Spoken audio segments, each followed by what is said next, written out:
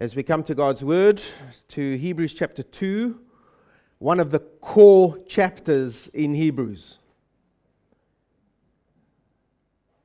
And a lot of the rest of Hebrews is built around this chapter, and so we really need to have our thinking caps on and pay attention. So I'd ask you if you've got your Bibles. Can I just see how many have got Bibles here? Come on, Wanganui East Baptist. Fantastic. Pardon? Doesn't matter really for now. What am I using? I'm sorry. A few actually, but for now, the ESV. All right. Well, let's turn to Hebrews chapter 2. We'll read the passage. We'll ask God to enlighten our minds, and then we'll see what He has to say for us.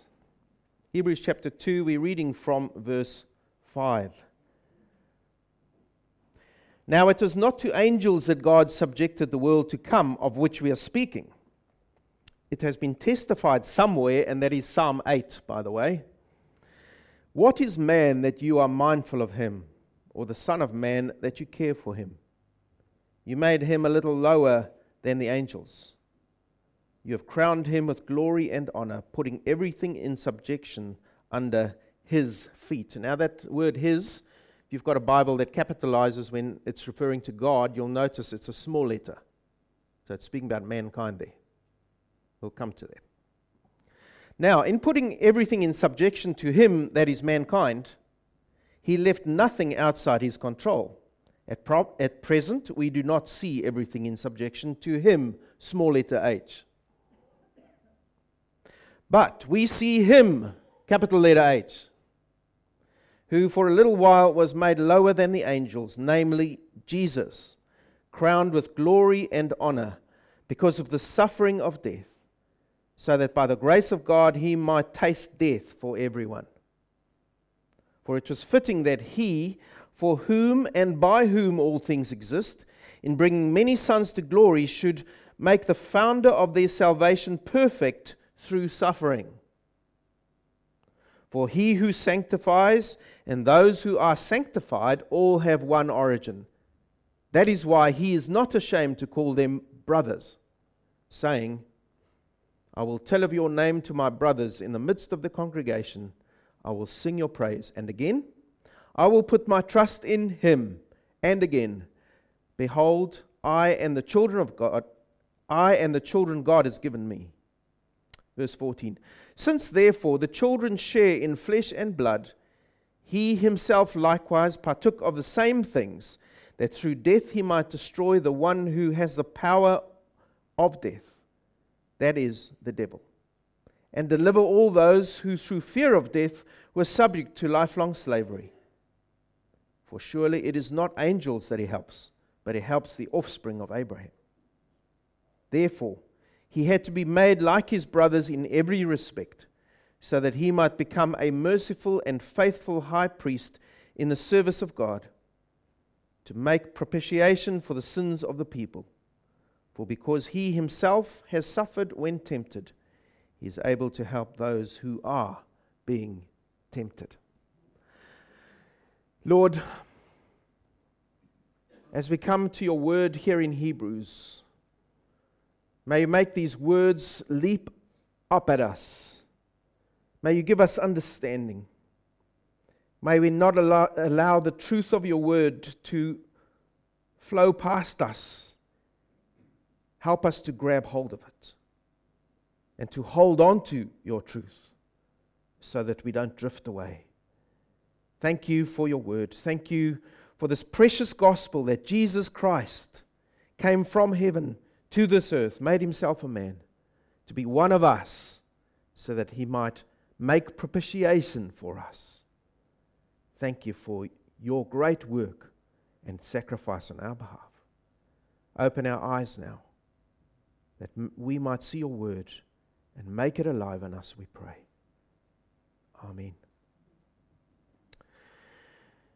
As you can appreciate, to do, close on quite a few verses here today is not ideal, because each of these verses is in a sermon on its own. But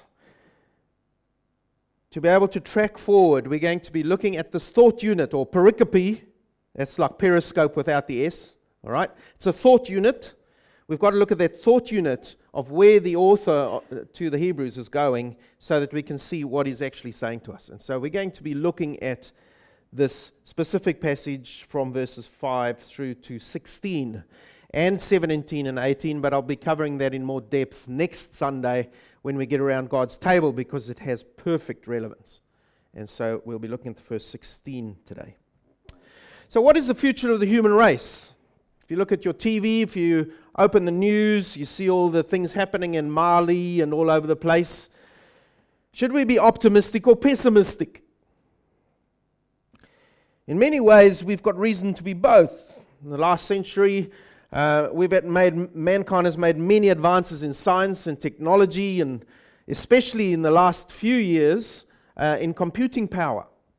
If you think of what we can do now with computers, your little phone that you've got in your pocket has more computing power in it than when people were sent to the moon on all those computers they had. Your computer on your phone can do more. Amazing. We can even land drones and fly them on Mars now, and many other great things. But at the same time, on this earth, we've also got ecological disasters. We've had 2 world wars. It looks like a third, it's kind of brinking all the time. We've got genocide on an unprecedented scale. We find cures for diseases on one hand, and on the other hand, a global pandemic cripples the whole world and brings countries to a standstill. The Hebrew Christians, at the time of this, when this letter was written, they were also asking, what is our future? Is it optimistic or pessimistic? Many had lost their economic futures by claiming the name of Jesus Christ. They'd been pushed out of their Jewish circles of economy. They were now in social isolation because their families had declared them dead. When you walked away from their Judaism, your family declared you dead. And so there they were, questioning their futures because they'd become Christ followers. Doubt started to creep in. And they were asking themselves, is the stand I'm taking for Jesus Christ worthwhile? Many people ask that question today as life gets harder and harder for believers. These believers had already been reminded in chapter 1 that we've studied previously that this Jesus that they had put their trust in, was far greater than the angels. And the angels were awesome, but He's so much more awesome. He's Almighty Creator God, this Jesus that they are worshipping. And the writer to the Hebrews reminds them of this.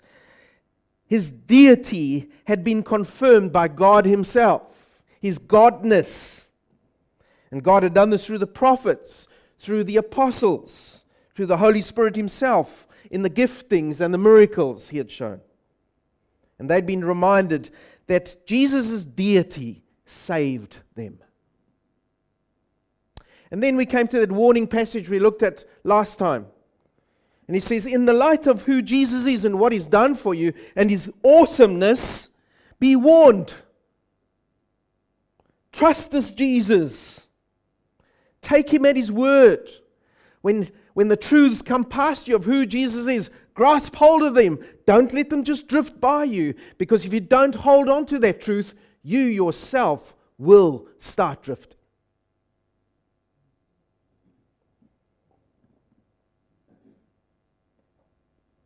The future of those who will inherit salvation, verse 14 of chapter 1 says, is secure. If you hold on to Jesus Christ, God ensures this as God. So His deity is important. And then he kind of carries on with that thought here in verse 5. He says, just as Jesus' deity saves you, so His humanity saves you too. So today we're going to speak all about the incarnation. Big word. What is the incarnation? Jesus from God becoming man. The incarnation. So we are about the incarnation. How does the humanity of Jesus ensure the future of those who trust in Him? You see, for many, the incarnation is a dirty word today. really dirty. God becoming a man is a scandal to Muslims. How can God become man? Scandal. To many others is unacceptable and unbelievable. God becoming man is like on the level of fairy stories and legends. Why would God do such a thing? If there is a God, why did God send His Son to become a son of man, a human being? You see, we've got to go back to the very beginning. It's a very good place to start, to quote a song. You see, man had and then lost his dominion over the earth. We saw that in verses 5 to 8. Man had dominion at creation, and then he lost it. Let's go and look at that. Genesis chapter 1, and this is where you needed your Bibles. I just wanted to see who's got them. Genesis chapter 1, go right back to Genesis 1, verse 26 to 28. And you'd better read this because this is your job description. Verse 26 of Genesis 1. Then God said, let us, that's the Trinity, not him and the angels, let us make man in our image, after our likeness, and let them have dominion over the fish of the sea, and over the birds of the heavens, and over the livestock, and over all the earth, and every creeping thing that creeps on the earth. So God created man in his own image. In the image of God he created him. Male and female he created them. Stress from me, despite what the world might say. And God blessed them, and God said to them, be fruitful and multiply, and fill the earth and subdue it, and have dominion over the fish of the sea, and over the birds of the heavens, and over every living thing that moves on the earth. So there's our mandate from the Lord. Have dominion over the earth. And for a little while there, man had dominion over the earth. And then what happened? The great stuff up. Satan came in, influenced Adam and Eve, and mankind fell. And because Adam and Eve fell, you and I fell. And so that's what the psalmist is talking about here. David, in quoting right at the Hebrews, quoting this verse from Psalm 8 rather. He says that even though man was a little lower than the angels, we've seen that already, yet God crowned him with glory and honor. Contrary to astronomer Carl Sagan's words, who said man has no significance, he said this, he said there's no special significance to this small world. The very hugeness of the universe mocks the delusion that we have some privileged position in the universe. You see how man is deluded? However, man lost that dominion when he sinned. He died spiritually, he became a slave to sin, and he came under Satan's power. We read about that in Romans chapter 5, verses 12. Listen to these words. Romans 5, verse 12. Therefore, just as sin came into the world through one man, Adam, and death through sin, and so death spread to all men because all have sinned. So that's you and I now. So man came under the curse of sin, including the loss of his dominions. Thorns infested the earth. Man started killing man. Animals started killing animals. Man started killing animals. And at one level, it lost his dominion. On another level, he's still master of creation, right? My dog hasn't worked out how to land on the moon yet. Monkeys haven't composed symphonies, although some symphonies sound like they've been composed by monkeys. That's a different issue. But there's no doubt who is boss on this planet Earth. There's no doubt. And yet on the other level, we've failed miserably to rule this world, to have dominion over it. We failed in our task. Why? Because of sin. And the result is rather evident. He says in chapter 2, verse 8, but now we do not yet see all things put under him, small letter, us. We don't see everything under our dominion because we lost it. And therefore we've got evil dictators. That's why we need to send peacekeepers into Mali. That's why we've got deaths of innocent babies, yes, even by legislation. That's why we've got all kinds of perversions, yes, even allowed by legislation. We've lost our dominion. But before you get all depressed, it's not all lost. Second point here, Jesus, now take note, Jesus as a man regained that dominion. Verse 9. That's what it says in Hebrews chapter 2, verse 9. But we see him who for a little while was made lower than the angels. And now he's quoting Psalm 8 again and assigning it to the Messiah. We see him who for a little while was made lower than the angels, namely Jesus, crowned with glory and honor because of the suffering of death, so that by the grace of God he might taste death for everyone. There's the hope we have.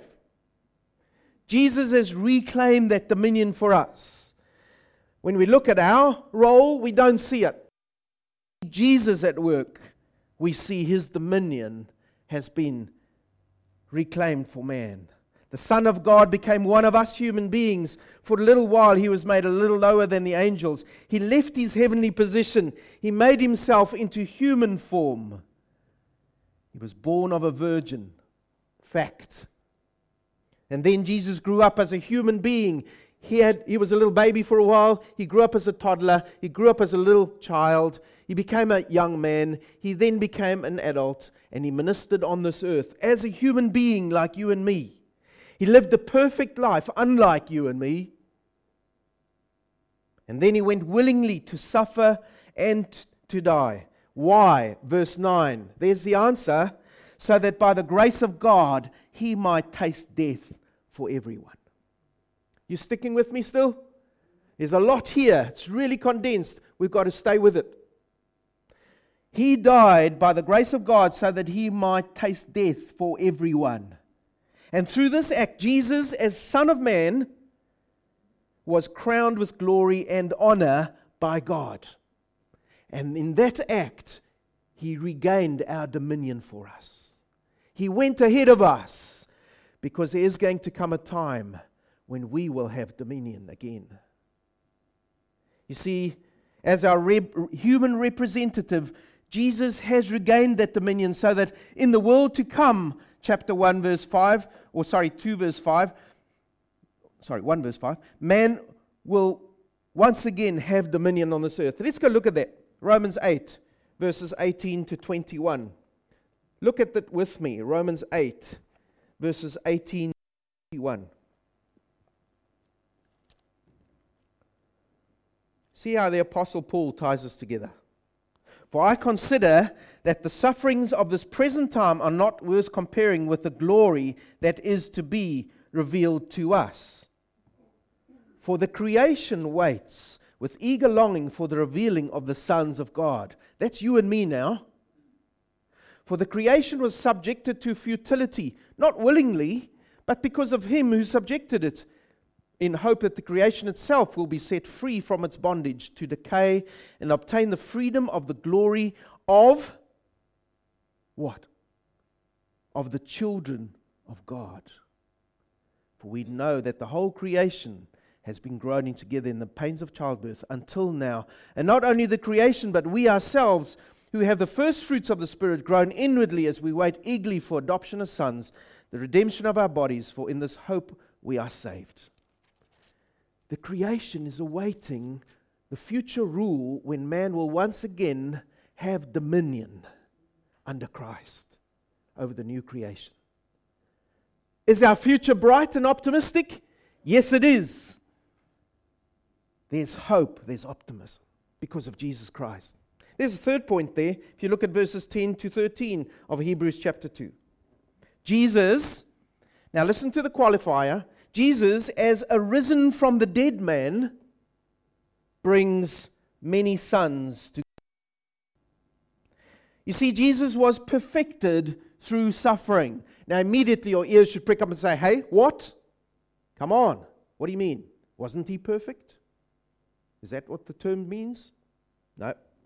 You see, we've got to be careful here. In one sense, Jesus was already perfect as God. Yes? Come on, Wong East. Yes? Yes. As a man, he lived a perfect life. He died a perfect death. And of himself, he did not sin. So in what sense was he made perfect then? It was in his task. He was made perfect in his task. His task was to bring many sons to glory. How? By destroying the devil's death grip on mankind and by freeing them from their fear of death. That was his task. And there was a time, now please listen carefully to what I'm saying. There was a time when he was not able to carry out that role. When was that? When he was still at his Father's side as the second person of the Trinity. He had to become a man. He had to live a life on earth. He had to die the death. He had to rise from the dead. And then he was the perfect one for the role. Do you get it? That's the only sense we can use that word in. We use the same sense of a mechanic. They first have to go and be qualified before they can work as a qualified mechanic. They've got to go through a specific process. Jesus had to go through a process of becoming from God to man and then saving man.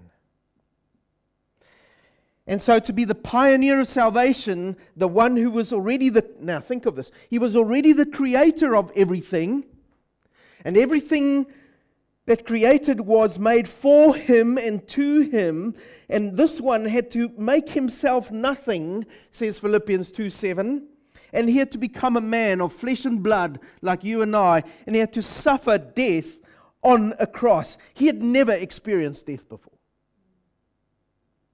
As God. He had to experience death like you and me.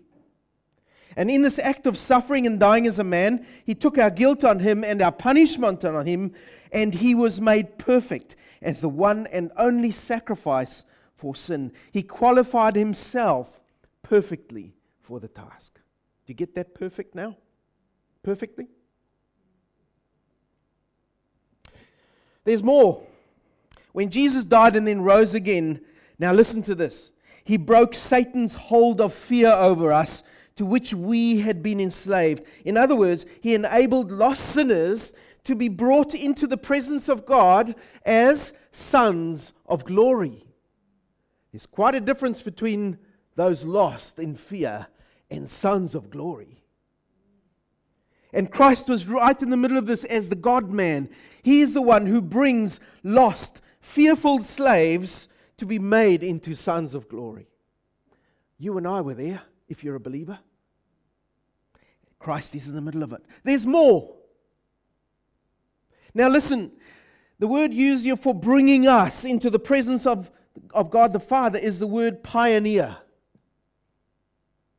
The one who goes ahead of. The Wright brothers. They were pioneers of flight, right? You and I don't have to get in little Wright flyers and fall and crash and fix and before we can go up and fly to Australia, for those who want to go there. We don't have to. Someone's gone ahead of us and we get into a nice, comfortable aircraft, Rolls-Royce type, and we take off and land easy. Someone has gone ahead for us. Someone has pioneered.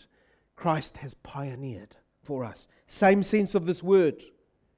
He's taken our sin on himself. He's gone ahead of us through death.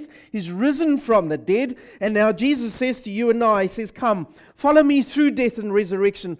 I have made the way for you. I will bring you into the Father's presence. I bring many sons to glory.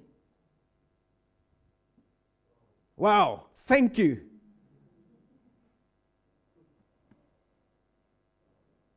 Romans 5, verse 18 to 19 says this. Listen to this, Romans 5, 18 to 19. Therefore, as one trespass led to condemnation for all men, so one act of righteousness leads to justification and life for all men. For as by one man's disobedience the many were made sinners, so by one man's obedience the many will be made righteous. Why? Because Christ has made it possible. He is the pioneer. We follow him. But there's more. It's Hebrews. When He brings us into glory, are you ready for this now? Man, it's like those gifts you get on the TV, right? You get this, 57 other things because they're trying to get rid of stock. No, not here though. This is added glory. All right? There's more. When Jesus brings us, saved sinners, into glory by sanctifying us, that is to make us clean and to put us aside for God's service, when it brings us into before God's presence as sons of the Father, we now have a Father and we are called sons. And not just that, He now calls us brother. Or if you've got an older Bible, He calls us brethren. All right? Do you see what's happening here? We've been reclassified. We've been upgraded. We are now sons of God. Co-heirs with Jesus Christ. That's a whole different sermon. But we are brothers of Jesus Christ. He calls us His brothers. Now, it says here, He's not ashamed to call us brothers either. This would have meant so much to these Hebrews when they'd heard this. Why? Think of their situations. Ousted out of their families. Society didn't want to know them. And here, this one brings us near. He makes us sons of glory. He puts us in a family. He calls us brothers. And He's not ashamed to call me His brother. Think of the Jewish believer in a Jewish world. You see why it must have meant a lot to them? That's not all. There's a fourth thing here. Jesus, the flesh and blood sacrifice, again, I'm putting stress on as a human, the flesh and blood sacrifice breaks Satan's power and he frees fearful slaves. Now, you need to understand this point, because if you don't, you won't understand why the world can't understand what we're on about. You see, by suffering and dying as a human, Jesus, like us, He broke the power of Satan over us, which kept us slaves to him. What was the power of Satan? No. Was it death? Who's it? Thank you, Alan. I'll give you extra lollies afterwards. Satan's power isn't death. Satan's power is fear of death. Who decides who dies? God does. Satan wants people to think he does. He blinds them to that. Why? Because there's a far greater danger he's covering up. What's the deceit that Satan puts out to the world? Death is your greatest enemy. Fear death. But what's their greatest enemy? An eternity without Christ is far greater than death. Do you see the deceit? And Jesus came and He breaks Satan's power over humans. What is that? The fear of death. People fear death. They pay millions because of that fear of death. Think of the cosmetic range out. Think of all the ways that they're trying to save human bodies and preserve them. People fear death. And the devil deceives people into thinking death's the ultimate thing to fear. They don't fear an eternity without Christ. People say there's nothing to fear after death. We just cease to exist. They've swallowed His bait. People don't fear God's judgment of their sin. They say, we don't believe in God. We'll live life our way. Swallowed the bait. Satan can't kill of his own accord, but he can deceive. Satan can't kill of his own accord, but he can deceive. Think of the story of Job. Satan wanted to wipe out Job. The Lord said, no, I'm the one who decides who dies. But He allowed things to happen. Think of Jesus dying on the cross. Did Satan kill Him? Jesus said, I came to give my life and to offer it up. What did He say? It is finished. And He gave up His Spirit. Don't you give Satan any more power than he deserves. He has no power over death. Don't believe that lie. He has power over fear, though. And so when people can't understand, it's because Satan has that power over them. They can't understand. Their minds need to be enlightened first. Their souls need to be given light so that they can then see the life. You see, Jesus came to break this fear of death, and therefore Satan's hold over people, and to point to this greater danger of God's judgment. But then at the same time, Jesus says, I have died for you. I've paid the price that for the judgment of God demands of you. Will you trust in me and entrust yourself to me? I died that you might live. And then, just as a PS, verse 16, note, this help is not available to angels. It's unique to mankind. It's available to the descendants of Abraham, sons of men, in other words. You see, we are important in God's eyes. Humanism will tell you you are not important. You are just at the part of a process of cogs. And if the cogs get greater than you, you die. Someone else takes your place. We're just part of a process. So what's the conclusion of this process, of this passage rather? Verses 17 and 18, and I'm going to next week. But just very shortly, Jesus became a human like us in every single aspect. Why? So that he becomes to us a merciful, that is, for every time we sin, he becomes a merciful high priest, one who intercedes for us between us and God. He becomes for us a faithful high priest, unlike the human high priests who were fallible, who sinned before the Lord. Jesus is the unsinning one, the one who's always right with God, the one who's always able to intercede for us. He's always there. He'll always be able to make the sin payment on our behalf because he is the sin payment. He's the perfect high priest, the priest and the sacrifice rolled in one. He became one of us in every single aspect, says verse 17 and 18. Yes, yet he was without sin, and therefore he can understand and come to our aid when we need it. And there's the whole comfort of this passage. We'll come to that next week. It's a pity I had to break it up. What do we do with this passage? I've got 3 points for you here. First one is this. What is the future of the human race and your future? What is it? Should we be optimistic or pessimistic? Spoiler alert. Spoiler alert. We know the story. We've read the last page in the book. Haven't we? It's been revealed to us. Although we've lost our dominion over the earth and are suffering the consequences now, Jesus, our incarnate Savior, the one who became man, has won it back, and we will rule with him over the new creation in the world to come. We don't have to whimper off into the dark night of oblivion, as humanism will teach you. A glory awaits those who put their trust in Jesus Christ. Note, those who put their trust in Jesus Christ.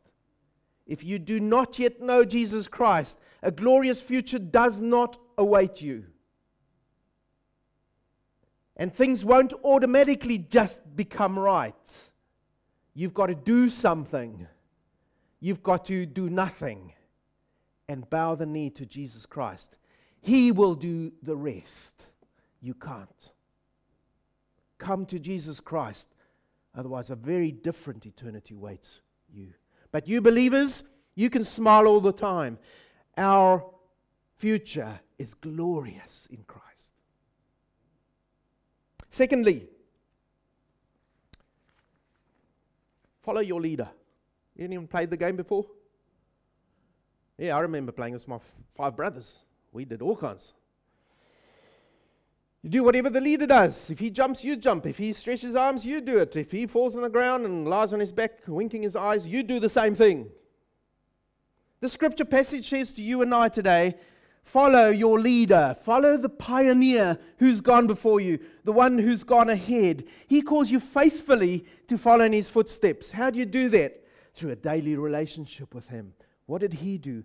Daily relationship with the Father as the Son who was human and God. Obedience to his word. What did he do? He was obedient to the letter to the Father. Follow your leader. And this might mean following Jesus Christ through pain, through hardship, through suffering. Didn't he go through these things? Follow your leader. And if he doesn't return before, it will mean following him through death. I love this. This is what gives me encouragement. He comes to every single one of you at death. Whoops. I nearly did that prematurely. He comes to every single one of us at death, right? And when we approach death, he says, come. Come. I've been there. Come. Come with me. I've died. I've suffered. My eyes closed in death. I didn't know what that was going to feel like. But come. Because at the other side of resurrection, at the other side of death, what lies there for you? Resurrection lies there. The moment you close your eyes in death, I will be there for you. I'm with you. Your soul will always know the presence of God through death. You'll never be alone. He says, come. I went ahead of you. I was resurrected. What's going to happen to you? You will be resurrected. Follow your leader. I've been there. Into eternity, we follow him. Yes? No revival yet. All right. You're a hard bunch. You see, one day when I'm lying in the tomb, I will hear my name being called.